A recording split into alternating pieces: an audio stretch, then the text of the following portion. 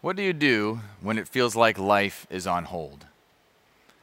I don't know how you've been processing the last couple of months in the midst of this pandemic and all of the things that have shifted and changed, and even how the instructions and the news and all those things seem to go back and forth every day. But it was about probably 2 months ago that it really hit me for the first time, feeling like things were changing that were out of my control. And I remember sitting in the car in the dark one evening in a parking lot outside of a building I was not allowed to go into. Because although the world had not quite shut down yet, I had traveled internationally and I was quarantined and I had to stay separated from people. And actually, as I was sitting in the car, I was listening to that song over and over. It felt like darkness was setting in. It felt like I had a vision that wasn't going to happen. It felt like the silence was growing. And I was getting frustrated. And everything around me was telling me that I should be afraid. I should fear for my health. I should fear for my family's health. I should fear for my finances. I should fear for my future. And I realized as I sat there in that moment that I had to find a way to stay anchored. You see, as frustration was growing for me, as fear was growing for me, that can take over unless we stay anchored when fear takes hold because life is on hold. And I think I've found the way to do that. And I'd like to share it with you. And for me, in that season, and in this season, it actually came as I discovered the life of a man named David. Now, David is one of history's most famous kings. He is the reason that is a common name today. And according to historical records, we think his reign in the kingdom of Israel was right around 1000 BC. But he wasn't always the king. In fact, when we first meet David, it actually is in the book of 1 Samuel, one of the books in the Bible that records historical record, gives actual places, people, names, all that kind of stuff.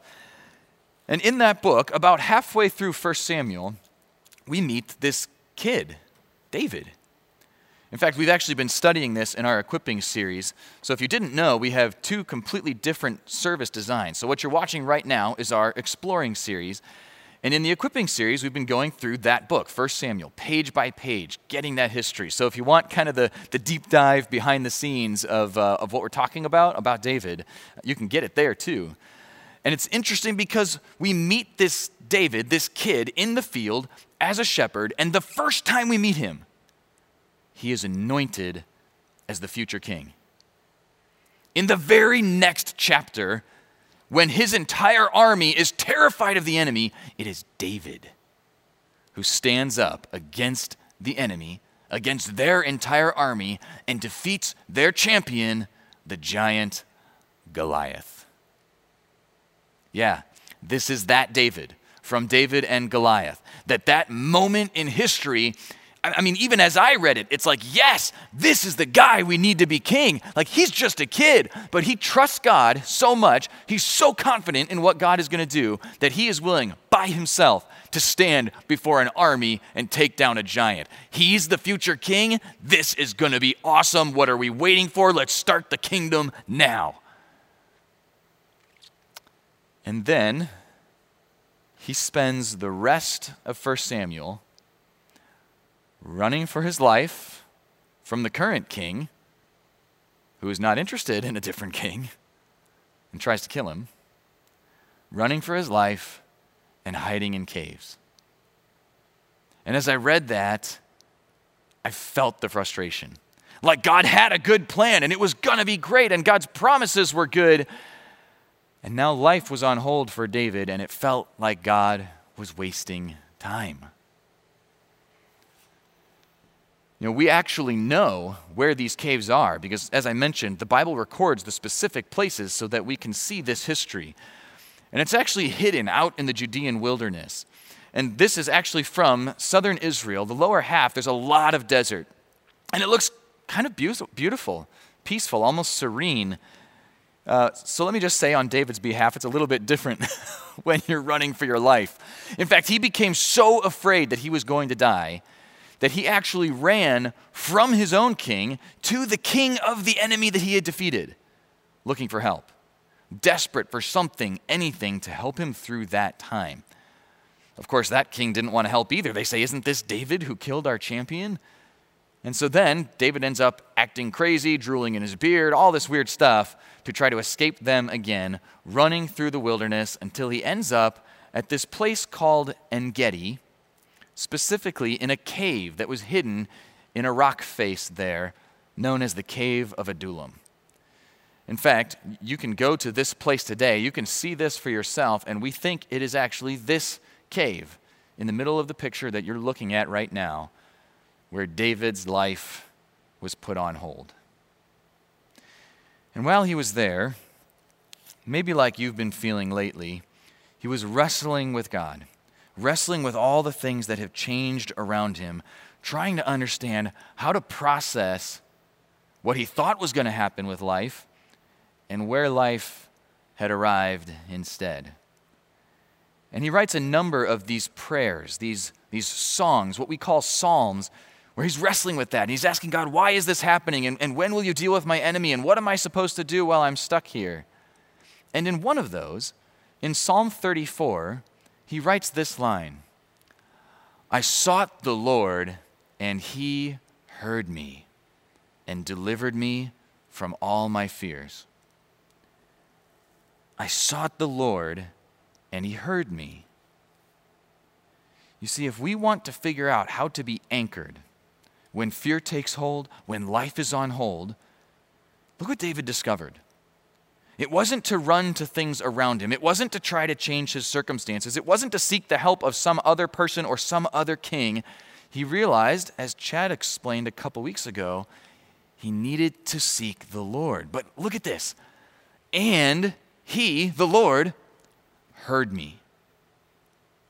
Now that's important, because essentially what's happening is David's learning how to talk to God. And it's not a placebo. It's not just meditation. It's not just calming his body down. No, what he's telling us is that there is a God who is out there that I can pray to, and although he is high, he is mighty, he is perfect, he is powerful, he's also personal. He listens when we talk to him. In fact, maybe you're not used to thinking about God with this word, Lord, but essentially that is like the personal name of God. The way that comes through in our English translation as Lord, it's as if David is speaking to God personally, by name, directly in these verses when he says, "I sought the Lord, and he heard me." And so really that's the first way that we stay anchored when life is on hold, is seek the God who hears. Seek the God who hears. Expect that he is listening to you. That when we call out to him, he wants that from us. He wants to build that relationship through time together. In fact, if you look at how David describes that verse with the next couple, he says, "I sought the Lord, and he heard me, and delivered me from all my fears. They looked to him and were radiant, and their faces were not ashamed. This poor man cried out, and the Lord heard him and saved him out of all his troubles." Now that phrase, "this poor man cried out," I don't know if you've ever felt that way, but that's David in a moment of desperation, that he's finally realized that he is not in control of the things that he thought he was in control of. He finally realizes that he is not a self-made man and he is not going to rescue himself. He finally realizes that without God's blessing, without God's forgiveness, without God's protection, he's a poor man. Poor David. But this poor man cried out, and the Lord heard him. See, David was learning to talk to God. And David was learning to listen. In fact, I think the time that he spends in that cave was so valuable for him, and I think that's for us too. That it may actually be that for David, he wouldn't have had that moment. He wouldn't have found that relationship. He wouldn't have known God that well if God didn't allow life to be put on hold. Sometimes we're so busy, we're so distracted. I was talking to some guys from a men's group that I'm in, a study that we do, and almost to a man we're saying, yeah, I'd love to pray more. I mean, I want to try to read the Bible more. I'd love to get to know God better if God is who the Bible really says he is, but I'm just so busy. And I know I could find time if I want to, but we feel that, right? Sometimes I think that God allows life to be put on hold because it gives us a chance to just talk to him. Because it's great that we talk to each other. I think we need that. But more than anything, what does it look like for us to talk to God? In fact, that is why, you've heard us mention this pathway to prayer a couple of times. The videos, this booklet. Some people I know, I've had the conversations, are going through this as a family or with their spouse. Some people just working through it for themselves or even with a study group. But essentially, that's why this is here, right? Because we want to help you have tools, maybe when life is put on hold, maybe when fear is taking hold, to begin to just understand what it looks like to seek the God who hears. And ultimately, that's just one tool. Whatever it is that helps you seek him, that is a way that is going to help you be anchored in this season or any other. Because if you notice some of what David was saying in those verses, did you hear him? He said that he's delivered from his fears, not ashamed, and saved from troubles. See, I think that is the second way that we stay anchored when life is on hold. Be delivered from fear, from shame, and from troubles. Now, that sounds pretty good, doesn't it? I mean, think about, just for yourself, just think for a second. What do you fear? I don't know about you, but I fear that question because I don't want to think about it. Right? What is the thing that triggers you during the day or keeps you up at night? Is it health? Is it death? Is it related to finances when I realize that the things that have been my security are not secure anymore? Or maybe it's related to shame. Is there something in your past or in your present that you feel like if people knew that thing, they might not love you anymore? That maybe that's the thing that God can't forgive. Or what troubles you? What do you worry about? What makes you anxious? I know we all probably have different things, and yet I bet we all have things we can put in these categories. And in this song, in this prayer, David is saying that we can be delivered. Interestingly, I was listening to, I was reading an article where somebody was saying that this Bulls documentary, The Last Dance, I don't know if you've seen that, but the article actually said how thankful they were for The Last Dance. It is just what we need to get us through the pandemic. I thought, that's interesting because, listen, I'm a Bulls fan too. I'm watching The Last Dance, I'm enjoying it, and I'm diehard. I mean, I grew up around Chicago.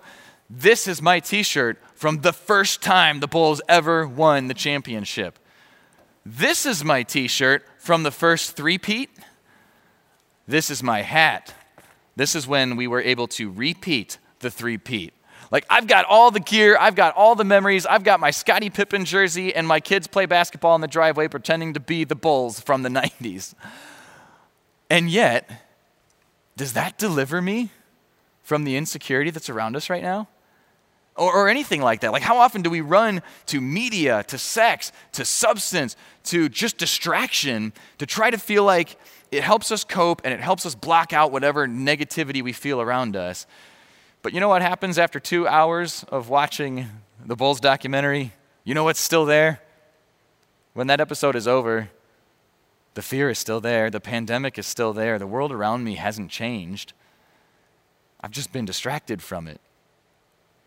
I don't know about you. As much as I'm enjoying that documentary and I love those Bulls teams, I don't just want to be distracted from fear and shame and troubles. I want to be delivered. That is why I love what he says in these verses. I sought the Lord, and he heard me and delivered me from all my fears, so that I was not ashamed, saved out of all his troubles.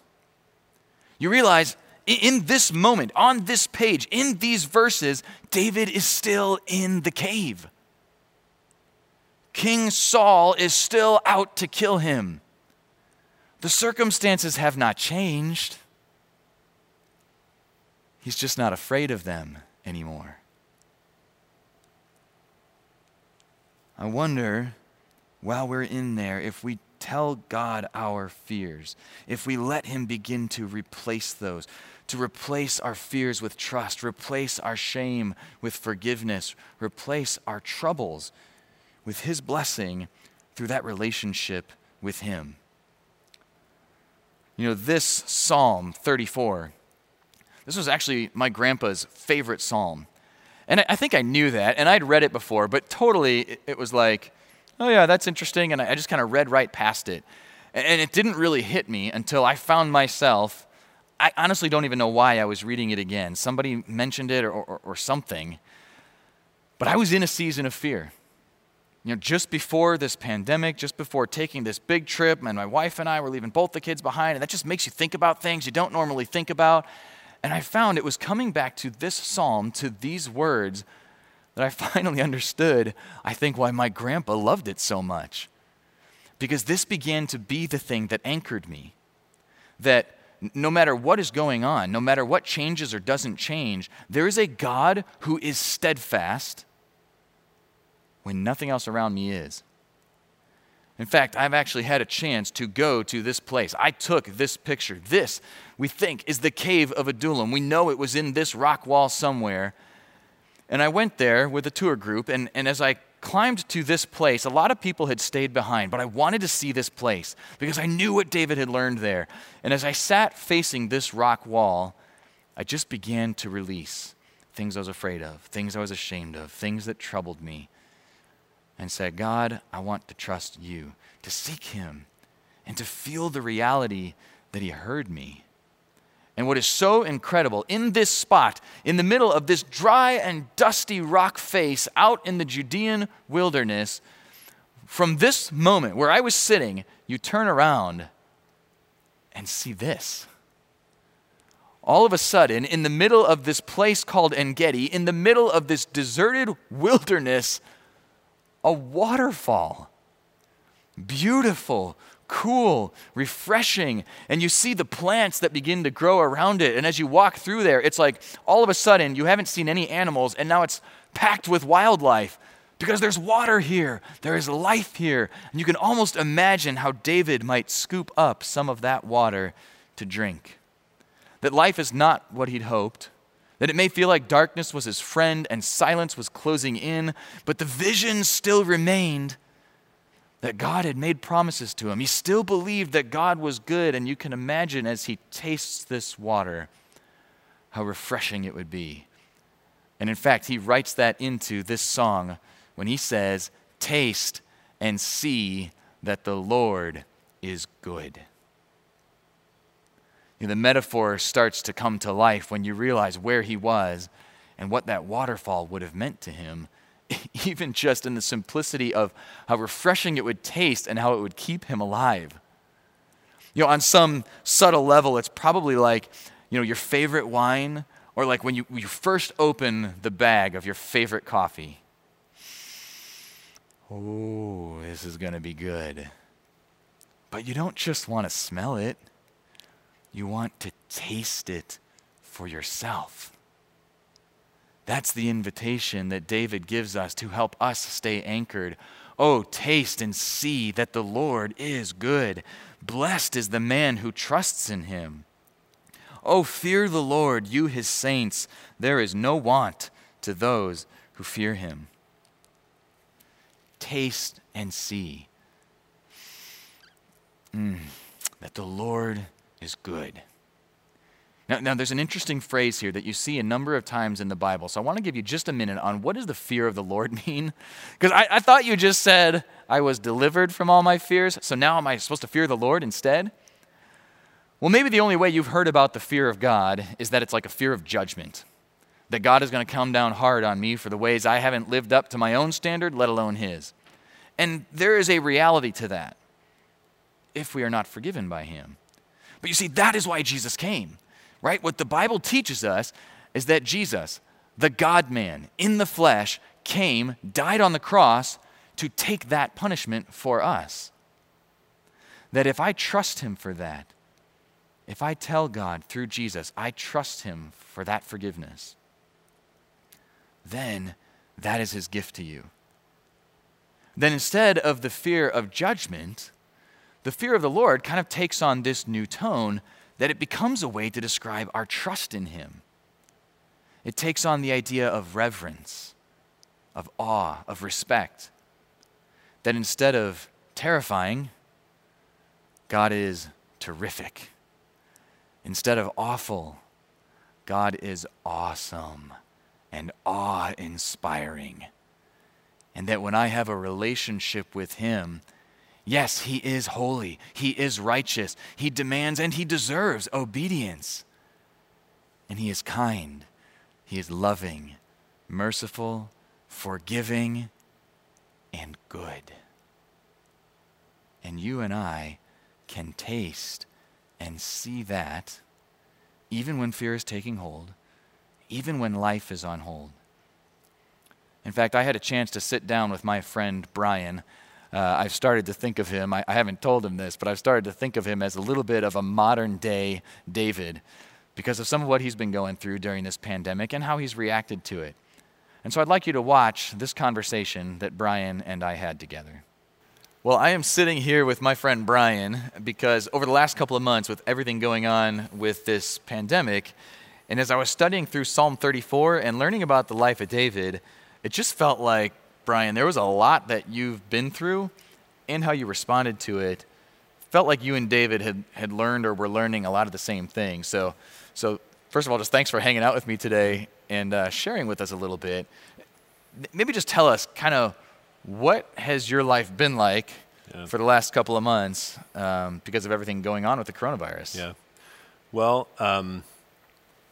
as you mentioned, my business shut down as a result of COVID-19, and I was told on March 19th. I was told a little bit prior to that, actually, but anyway, March 19th was the date that we were required not to operate. I had to tell staff some difficult news. I had to lay them off. I had to wonder about, how long this would last, and would my money last, and how could I provide for my family? Would I be able to reopen? All these kinds of things that I really wondered about. And so I'm sure many people can identify as it was a difficult time, just because of the uncertainty. And so I remember the phone call that you made to me, just checking in, which I really appreciated. And you and I were able to talk about some of my feelings at that time, which, as you remember, were, again, a little bit of those things, uncertainty and even fear, but ultimately a knowledge that God is my only provider, and I realized that I was putting security in those things, even though I didn't necessarily realize it, and I wouldn't have told you that God was a lower priority than those things. Sure. But I realized it when that happened, that, wow, I really trust in those things. I mean, I trust in my routine and my income and my job and the things that fulfill me that way. And those things were taken away. And so I could despair and fear or I could trust in God. Yeah. And thankfully I've been through enough life that I've had to trust God for some things. And so with some practice, it became easy in this situation to do that. Well, so I want to catch that because I think that you and I talked on the phone, seriously, like the day after you had to close your office. Yeah. And, just to be honest, like I have cried over this for you, thinking, like, I hope I would trust God if I was in that situation, but man, Brian is in it right now. And you just said that you've had enough practice that it was kind of easy this time. Yeah. And you actually said that day, that in the middle of everything, like already instantly kind of your muscle memory response was, I've got to go to God with this. Yep. And I think you even used that language that you had been finding your security in other things, but ultimately you knew he was the only thing that's really secure. Yep. You know, the only thing that's not changing. Exactly. So I aspire to be like that. I think maybe on some level, you know, each of us do. Yeah. What is something that you found? Because in this Psalm 34, David says, I sought the Lord and he heard me. Mm-hmm. So how were you seeking the Lord? Like, what did that look like when you said to yourself, I'm going to seek the Lord on this? Well, you know, I was praying, of course. Asking family members to pray, reaching out to friends. Asking for prayer support. Absolutely. Also seeking God through His Word, and there were a lot of things that reached out to me. You know, I found a lot of things in God's Word that were consoling. But to bring it back to Psalm 34, there was a verse there in particular, verse 10, that just talks about those who seek Him will not lack any good thing. And that's so pertinent to what I was going through, just as you said, knowing that God is unchanging. He says He'll provide. I don't always know what that looks like. Right. And what I really feel good about is just knowing that whatever comes, He's trustworthy. Yeah. That's funny you mentioned verse 10, because kind of that whole section sounds like what you just said, that David actually starts that psalm by saying, I will bless the Lord at all times. His praise shall continually be in my mouth. And I know that that was something that you chose to say, I could focus on the negative, I could focus on the news, I could focus on whatever it is, and choosing to focus on God, choosing to praise Him anyway. And I remember it was probably a couple weeks later when we talked again, that as you'd been practicing that for a couple weeks, you'd had a phone call with a few of your friends. Yeah. Tell me about that, because I'd love for people to hear a little bit about that phone call. You know, and I didn't even think much of it, except that one thing that one of my friends said, we did a Zoom call because, can't get together much. Right. One of these friends happens to be in L.A., and the other one's here in Cincinnati. But the three of us were on this call, and the one in L.A. just, was asking. The first thing that came up, of course, was quarantine and how's everybody doing and are you holding up okay? And basically it was, it's difficult, but I'm actually pretty hopeful. I think that my business is going to get through this. I think we're going to be okay. I said that, yeah. And my friend said, "Wow, no one out here is thinking that." And then it occurred to me, gosh, something that I thought was so simple, just to say, "Well, I have hope." Yeah. My friend said, "We don't have that." This friend, as far as I know, is not a believer, and that was, I thought, okay, God, thanks for letting me share even just that little piece. Yeah. So and honestly, that's the other reason I thought of you when I was reading this about David, because David is a guy whose life is on hold. Things have changed in ways he didn't expect. He chooses to worship God and then begins to see how God delivers him from his fears even before the circumstances have changed. I think I loved seeing that in your life, because I want to know that that's possible. Mm-hmm. Like, I want that for me, and sometimes when I see it in others, it helps me realize it's true. Like, David learned it, Brian learned it, maybe I can learn it, and maybe you learned it. But the other piece that was so interesting to me was I mentioned how the history of this moment is recorded in the historical book of 1 Samuel. And this song, this prayer, is actually written right between chapters 21 and 22. And so what essentially happens is he's still in the cave. David has learned these things from God. And then a bunch of other people show up, and it describes them as discontent, in debt, and distressed. Mm-hmm. Which is like, is that who you want showing up while you're in the middle of everything else that's going on in your life? And yet, it's one of the things that made me realize, for you, Brian, and for David, God was not wasting time. Right. Not only was He developing His relationship with David, not only have you been developing your relationship with God, but He was preparing David, and I think you, for leadership.